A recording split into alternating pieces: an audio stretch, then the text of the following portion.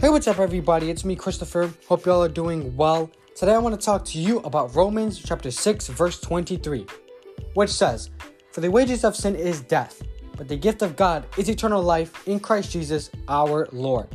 My biggest takeaway from this verse is that sin had a hold on us. But because of God sending His one and only Son to die for our sins, we can now be saved through Him.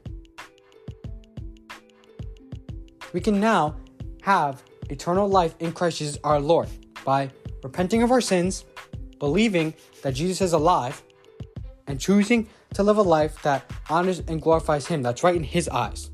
How do we know? By reading His Word, by opening God's Word, reading it, reflecting on it, and choosing to take what we learn from there and practice it into our daily lives.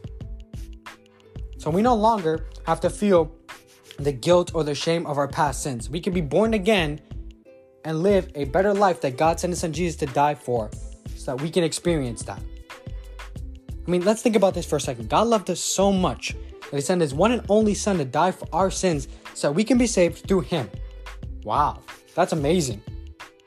He wants you to experience what Jesus died for, which is eternal life with Him. We no longer have to go to our sin. We no longer have to go down with our sin. We can now experience eternal life with Christ Jesus our Lord. That's my biggest takeaway from this verse. Thank you all so much for joining me. Catch you in the next one. Bye.